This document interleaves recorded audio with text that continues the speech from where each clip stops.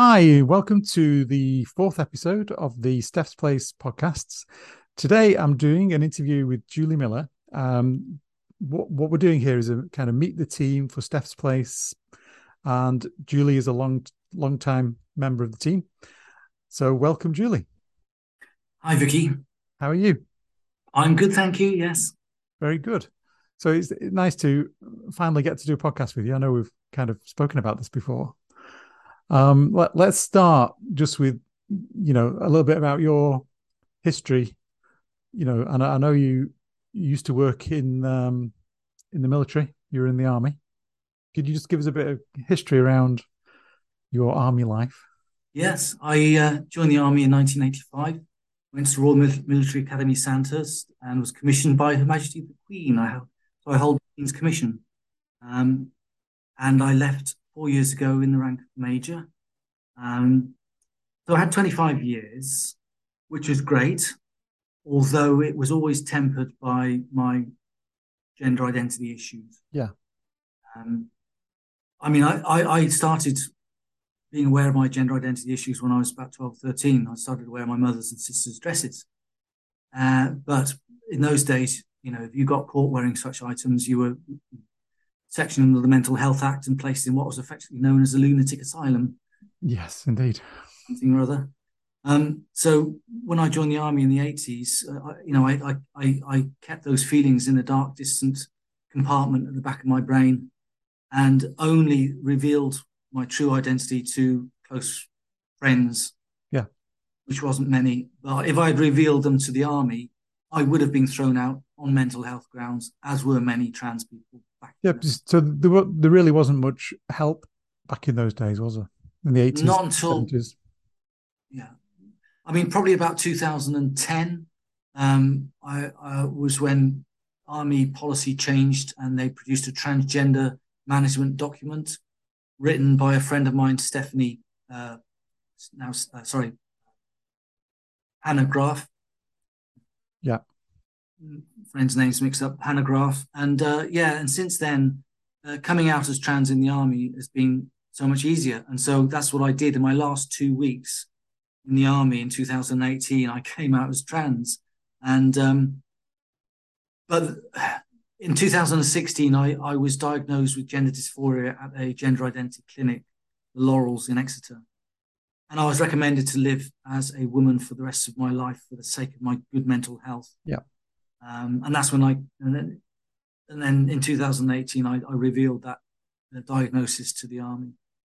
So when you were working with in the army, at the time, and I've heard this from quite a few people who are gay, and the message I kind of get is that the rules only apply to gay people in the army or in the military, and I sometimes get the feeling that they're trying to say that it didn't also apply to transgender people.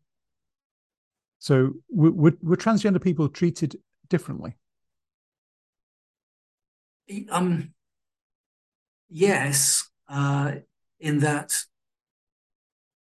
you could you could come out and be LG or B Yeah. before you come out as trans. The trans policy in the army came after the LGB policy, but I don't have that intimate knowledge of the processes at the time. As I said, I just pushed it to the dark recesses of my mind. I wasn't involved in the politics, and it's only when I came out myself that I did my homework. But um, the army is obviously a very macho culture, very masculine, and anybody who showed any other traits besides strong masculinity Yes. um, was, in my case, I was bullied. I had 7 months off on sick leave because one of my fellow officers decided that to take advantage of the fact that I had femininity, and he played upon that.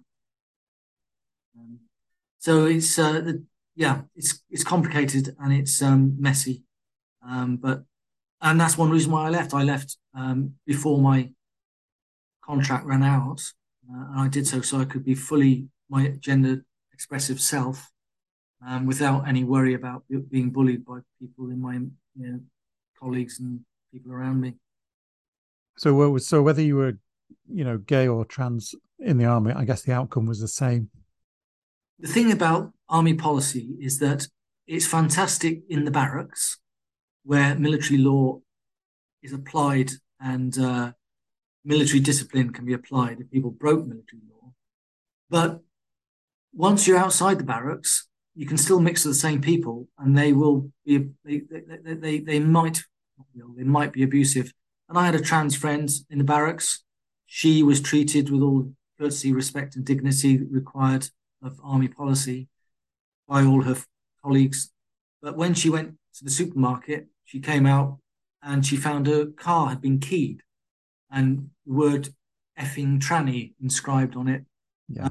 And no one, and that was obviously by a soldier who didn't agree with all this transgender stuff. Yeah. They've read about. Yeah. And what was your role in the army? You were an engineer. I was an engineer. I was a chartered engineer, a professional engineer, and I had various roles. For example, I was responsible for the maintenance policy for the Army's tank fleet, Chieftain and Challenger. And that took me to Jordan, where I met King of Jordan and his wife twice. And it also, I was an audit officer auditing the repair of Challenger tanks for a good 7 or 8 years. I was also a training officer. And the best job I did, which I can't talk about, is that I was in the Army's Defence Intelligence staff, Right. Okay. based in Whitehall, London. And that's all I can say about that job. That sounds interesting too. It was the best job in the world. And I wish I could tell you about it. But if I did, then no, let's not get in trouble. Men in dark suits coming to mind. Yeah, we don't need dark suits arriving, do we? So you retired from the army. You live in Dorset, is that correct? Indeed, I do. And you've worked in the past with an organisation called Chrysalis, which I believe became Beyond Reflections. Yeah. So when I left the army, I wanted to do something with trans people in a voluntary capacity, and I joined Chrysalis, and I became their local area manager for where I live in Dorset, and I set up a support group and facilitated that. Any one night we'd have 5 or 10 trans people all going through various stages of their transition, some suicidal and some very much in the closet. And I did that for 2 or 3 years until we had this nasty bug started going around, which we now. Yes. And then all the support groups were shut down physically and they went online. And it was at that stage I realized that I wanted to pursue other trans-related interests, which we can talk about in a minute. Yeah. And there's only 24 hours in a day, so the one that I gave up was working with Chrysalis. So what does Chrysalis actually do? I know they've got renamed, but what's their kind of core function? Their core function is to provide emotional support to trans people and people who are gender diverse. And they set up 4 or 5 physical support groups in places like Portsmouth, Southampton, Basingstoke, and they at any one time would be giving, and still give support to over 100 trans people, gender diverse people, and they have support groups where you sit and talk to other trans people about your issues, and then they have one-to-one counselling with a professionally trained British Association for Counsellors and Physiotherapists. Did I say physiotherapist? Yeah, it's a fantastic. And the point is that there's not the financial outlay by the members is very small. I think they have to pay £10 and that's it. So they get a fantastic facility and a lot of trans people, because of the nature of the fact they can't get a job because they're trans, so they haven't got much money. So Chrysalis is a fantastic resource. So it's a free resource where you can show up and join in. actually it saves lives. I mean, in my support group, I've had people come through, and they literally have been on the edge of death through Yeah. um, depression and suicidal ideation. And you were the area coordinator. Yeah. Yeah. Are you still involved with the organization? Uh, Not really. No, no. I just uh, I've got too many thumbs in too many pies. Yeah.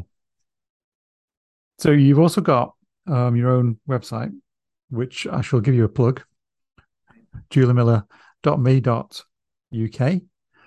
And you use that website to do trans awareness talks and various things. Do you just want to explain what that's about?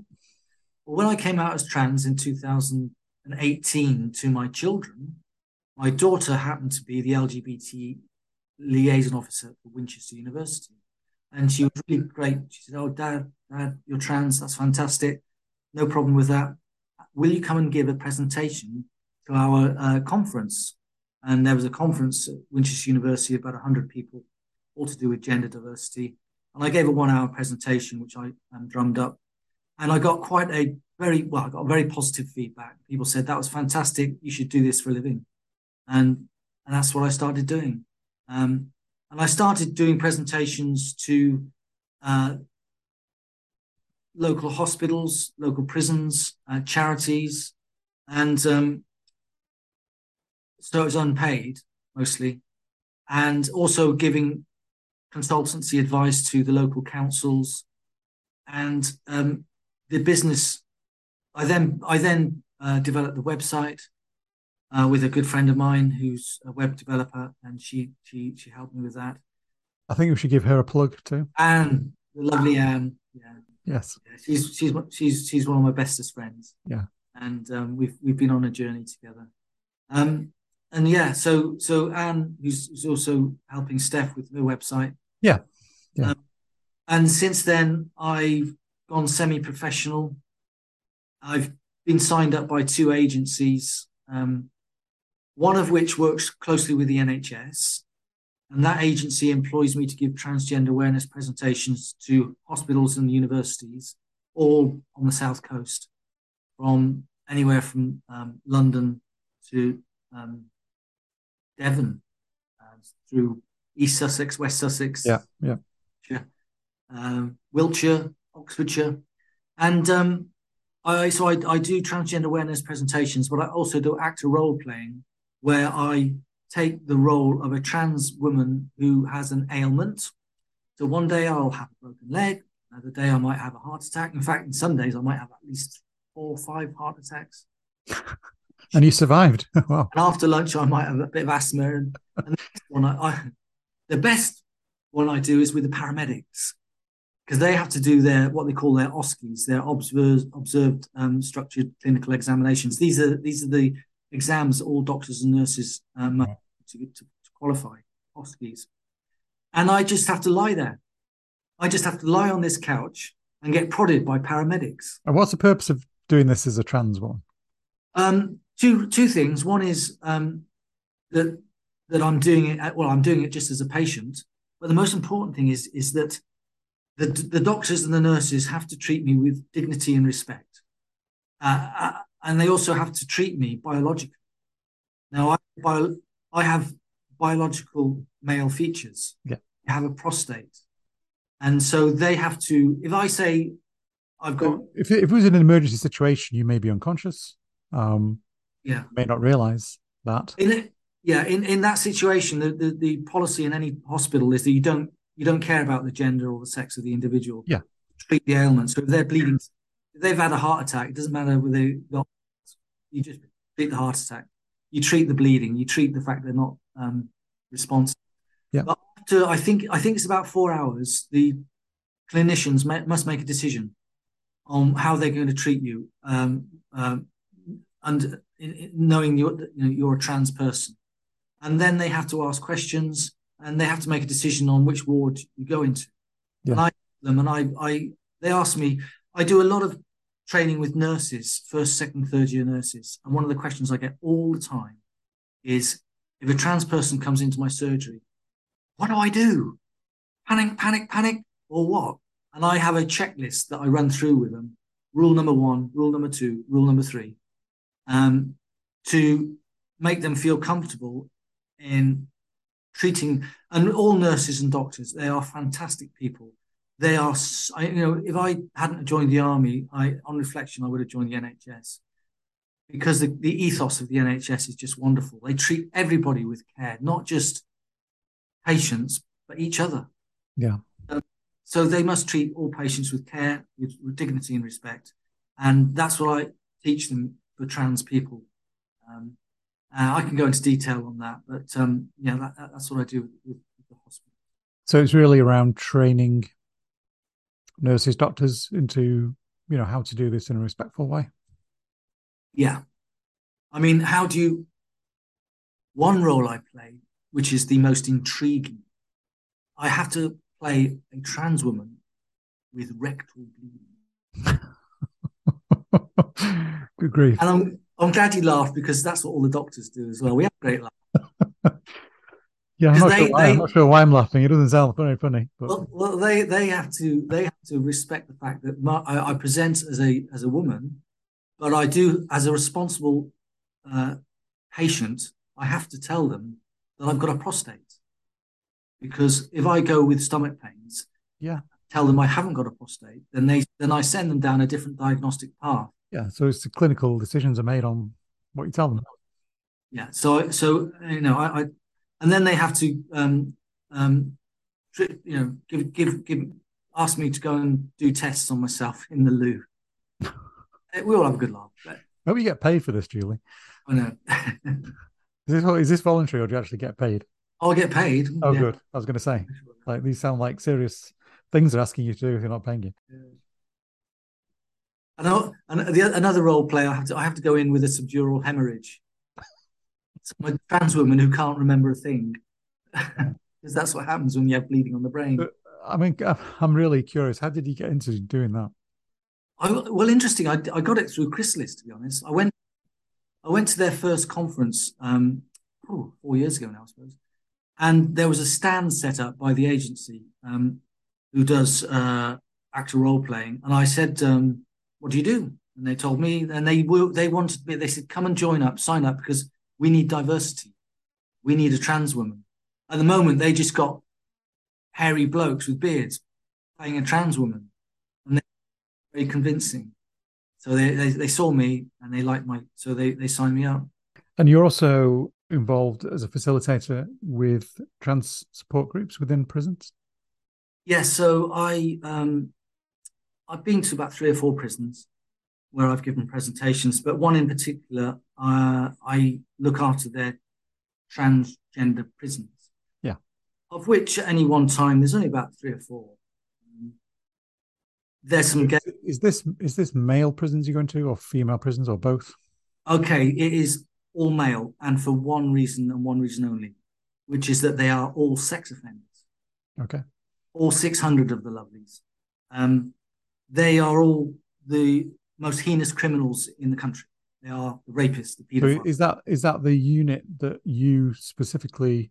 No, this is the whole prison. Okay. The whole prison is. The whole prison. All the prisoners in that particular facility are sex offenders. Are sex offenders. Yeah. Right. And people say, "Oh, Julie, why on earth do you go to a prison full of sex offenders and give support to convicted rapists?" And I say, well, the reason is because most of them will be released at some stage. Not all, but some, but most of them. And we don't want them to reoffend. And the point about transgender prisons is that they'll come out and they'll want to live their lives in their gender identity, which they feel most comfortable. And I personally don't want them to reoffend, so I give them emotional support. But some of those prisoners are only there because of the society that has sent them there. And I'll tell you a story. I won't mention any names. One prisoner, when she was 6 years old, she was a little boy, she started to wear her mother's skirts. And for that, her dad beat her to a pulp most weeks. Every time, like most trans people, male to female, you were born as, identify as a boy and expected to live as a boy.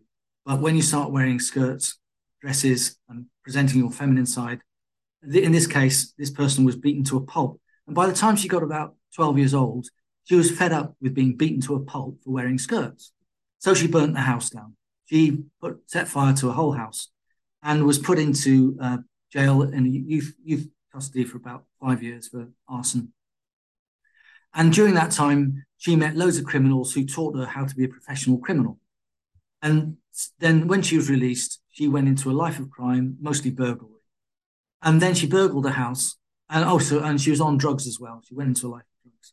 And she was sent to prison for about 15 years because during one burglary, she sexually abused, the person in the house, the woman. And so she was convicted of a sex offence and went to jail. And she was released after 15 years with me giving her emotional support. Now you have to ask the question, would that person have committed that heinous crime by burglary, going on drugs, and then committing a sexual offence if that person wasn't beaten to a pulp as a 6-year-old by her dad because she was wearing a skirt? And the answer is no. If she was in a more trans-accepting society like we are living in today, more accepting than before, if her dad had said, I see you like wearing skirts, my son, then that's fine. If that's what makes you feel happy, then you can wear a skirt. And I'll talk to the school and let them wear a skirt at school. And if you want to go to the next step and live as a girl and change your name, then that's fine. Now, if that person's dad had said that to the 6-year-old, that 6-year-old wouldn't have burnt the house down by the time she got to 12. And that is why I get really angry when I see all these gender critical people condemning someone who's born into a male body from presenting themselves as a woman, because what they're doing is looking after their good mental health and being a positive member of society rather than going down a life of crime. And as we know, Vicky, in places like Brazil and Thailand, many trans girls, they go into a life of prostitution because that's all that's available to them because of the transphobic society. And then that gets them into drugs, and that gets them into the criminal underworld. And there was that study done in Sweden, which showed that a lot of people who transitioned from male to female still had male pattern violence. Well, that's not the whole story. The fact is, they went into a life of crime and they became prostitutes, and they had to defend themselves when they were repeatedly beaten up in dark alleys. So no wonder they retained male pattern violence. They had to defend themselves from being killed. So that study, which is repeatedly used by TERFs in their various submissions to Parliament, is totally incorrectly used by them. So you touched on the issue of your upbringing, your background, where those people who end up in those situations kind of came from, how they ended up there. So your work as a facilitator in these prisons, obviously, you're providing support for people who are probably coming out as trans or transitioning. Do you also find that in certain cases it's used as a kind of a currency within the prison system? Yes. Now, the big issue here is that there are genuinely transgender prisoners. They are born male, and for all their life, they have not been comfortable with that male biology. And they are genuine, and they need to transition and live as women. Whether they're a criminal or not. Yeah. I mean, just on a general, without going into specifics, there are also highly manipulative sex offenders who see a route. I mean, they are in that jail because they have abused young boys, they've abused girls, they've raped women, and that is the driving force. They have this sexual energy that drives them to commit crimes and to abuse other people. And to get to that sexual fix, they have to go through the process of violence. So they have to violently attack someone to have their sexual fix, and they will do anything. And so they're very clever. They're manipulative, and when I go to the jail, I get a piece of paper which I have to read, which tells me that I am about to be manipulated by a prisoner, and be wary. And some of them will very cleverly do a lot of research and know what it is to be trans, and they will pretend to be trans, and they will convince. In the prisons, there's something called a transgender case board or complex case board, which is a group of prison staff and psychologists who have to review trans people and decide on how they should be treated, and indeed whether they should be allowed to go into the female prisons. And those transgender case boards have to, these manipulative prisoners, they can sometimes be so clever that they will pull the wool over the eyes of these trained psychologists and prison officers. And then they get put into the female estate and cause havoc. And and the next thing, we're all reading about it on the Daily Mail, one page of the Daily Mail or whatever. Yeah. But, that is a failure. If a trans prisoner who is manipulative and isn't actually trans in the first place, just someone acting. So basically, they're abusing the system. They're abusing the system, and there's a failure in the system that allows them to go through into the female estate.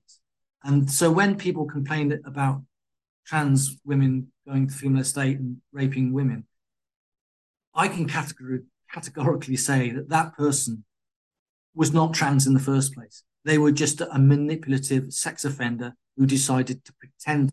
So how do you differentiate between the ones that are manipulating the system to get the kind of the benefits of abusing the system from someone who is genuinely trans? I mean, I understand that, within the trans community, within any community, you're always going to get a criminal element. Yeah. So, there will be genuine trans people who are criminals, who are in prison. Exactly. So, yeah. So how do you kind of identify, okay, this is a genuine trans person who's got themselves in prison for whatever reason, who maybe needs to go and be put in the other prison, compared to someone who's abusing the system? Yeah. The only people who can really do this properly are well-qualified, hugely experienced psychologists and psychiatrists who have got a wealth of experience and there's lots of clues. If you look on the International Classification of Diseases, edition 11, definition of gender dysphoria, they list all these things that a trans person must have: a persistent anxiety about being trans from the age of whatever, 4, 5, 6 years. And one of the big problems is that there's not many trans people around. There's less than 1% of us. So, there are very few experienced psychologists who've got that in-depth knowledge and background who can really identify a genuine trans person from someone who's masquerading as one. And do you get involved in those decision-making processes? I do get invited onto the transgender case board. And you're also governor of a hospital. Yeah, governor of Hampshire Hospitals Foundation Trust. I'm on their website. So I've been one for 3 years, and I give advice to Hampshire hospitals on trans issues, and I do presentations for there, for example, LGBT History Month, that sort of thing. Yeah. But most importantly, I'm just a governor. I'm just another governor. I nothing to do with the fact. So I sit on Zoom calls like this with another 10 or 15 governors and directors and chief executives of the hospital trust, and I give my thoughts as a governor on how the hospital is running, on the issues that they're up against, and the point is that by the nature of being a governor, most governors are middle-aged and well qualified. I've got to be careful here. Just people that you would expect traditionally to become governors.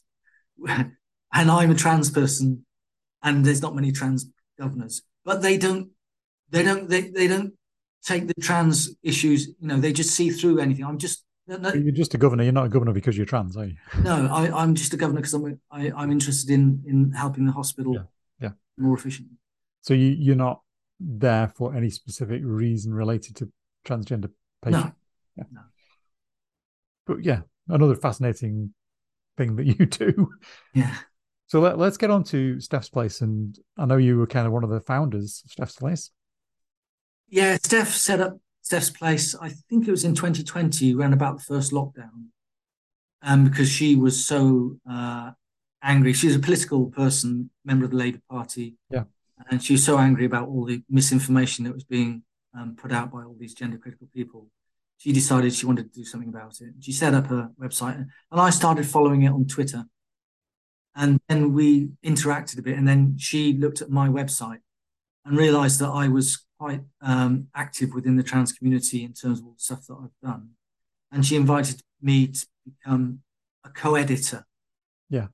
And there's about 4 co-editors, and I was invited to be one. And I started writing articles. The most interesting one I wrote was on toilets. Oh yes, the other famous trans issue. Yeah. Yes. And I look back at the history of toilets going back to about 16 something or other, and then through to the suffragette movement, which brought in ladies' toilets many years after men's toilets were brought in. And concluded that toilets have been around for 100 years, and anybody can walk into them. And has there been an issue with trans women going into the ladies' loos? No, not one single complaint over 100 years. So what are they kicking up a song and dance about? They've got no evidence whatsoever that it's ever been a problem. Anyway, that's one article, but yeah. 5 or 6 articles. But the trouble is, my transgender business interests were growing, and I was running out of hours in the day. So I'm not a co-editor, but I'm a member of the Outer Circle. And literally last night, I was up until midnight reviewing an article that Steph asked me to review on transgender healthcare. So I'm still active, and as you know, I make the occasional comment on the WhatsApp group. You do indeed. And I gave some advice just recently on how to submit complaints to the police in order to get it looked at in a timely manner. So yeah, I'm still involved in the margins, but not as a co-editor. Yeah, and as Steph's Place has developed, I think there was four co-authors of editors originally. It's expanded into doing podcasts now. Yeah, and one or two others have joined in as well. So yeah, it's become a real kind of force for the good, hasn't it? What Steph has done is fantastic, because she's got the ear of politicians and members of the House of Lords. And the thing about Steph is that she is extremely diplomatic. So she will have her views on trans issues, and she will listen to gender critical views, and she will respond, but in a very respectful of other people's views. And that gets her respect throughout the community and throughout the political institutions as well. Yeah. So that's why she. Not an easy thing to do. Sorry. That's not an easy thing to do. That it's not, and as you know, it's very easy to get very angry very quickly. But yeah. Bites the tongue, and it can affect your mental health, having to deal with those things on a regular basis. Yeah. I mean, I've you look on Twitter and you see the abuse that Steph gets. Oh yeah. From people who come from a place of mostly ignorance and bigotry, because they just really haven't bothered to read into what it all really means. They don't understand the concept of looking after your good health. They don't understand that. Mm-hmm. They don't understand the concept of the word gender, where it came from. And they don't understand the difference between sex and gender. And so they come at Steph from a position of ignorance and fire off all this abuse. And Steph just bats it off in a very respectful and dignified way. It's great. And it was really nice last Friday, to be at the National Diversity Awards, where Steph's Place won an award. And Steph's was amazing. It was fantastic. The only person of the whole evening who got a standing ovation.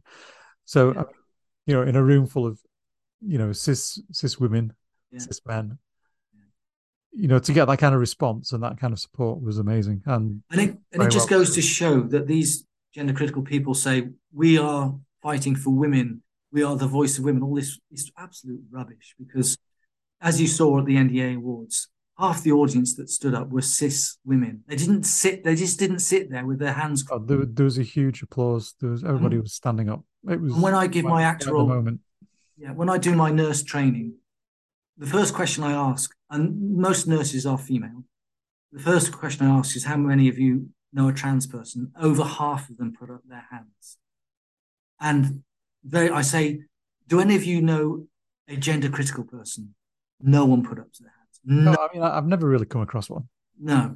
And They're very vocal online and they're very vocal in certain areas, but they're only vocal online because that's the only outlet where they can express their views, where they're hiding behind some daft pseudonym for start, like Posey Parker, and and where they know they can't get called out. But in the place of work, the place of education, they cannot express their unpleasant views.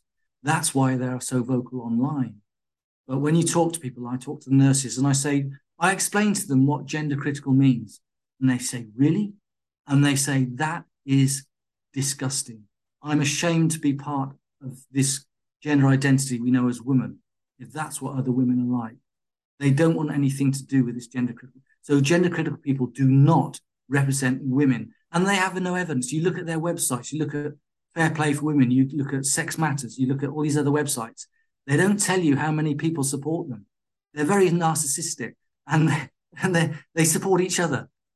But you can look at other charities, for example, Women's Institute, for example, and they will tell you that they have got hundreds of thousands of members, and they're mostly women. Statistics. But you look at these other websites, and you look at LGBT Alliance, we know that they've got a few thousand members, of which 7% are actually LGBT, and the rest are not. So, these people do not support women, and they have no evidence. And it's getting quite worrying how some of these organizations, like some of the stuff that Posey Parker does, it has ties into far right groups. Absolutely. We can see that from what happened at Brighton. Yes. Earlier. They even admit it amongst themselves now. They do admit it. I mean, tweet where they actually admitted that they're attracting far right fascist movements. Yeah, and these people showing up at their their rallies that they've organized. I mean, that is not a good sign, is it? Yeah. Well, you say that's not a good sign. Well, I mean, it's not a good sign for them that they're involved. Oh yeah, no, it's not a good sign for them. But it shows you the truth behind it. Yeah.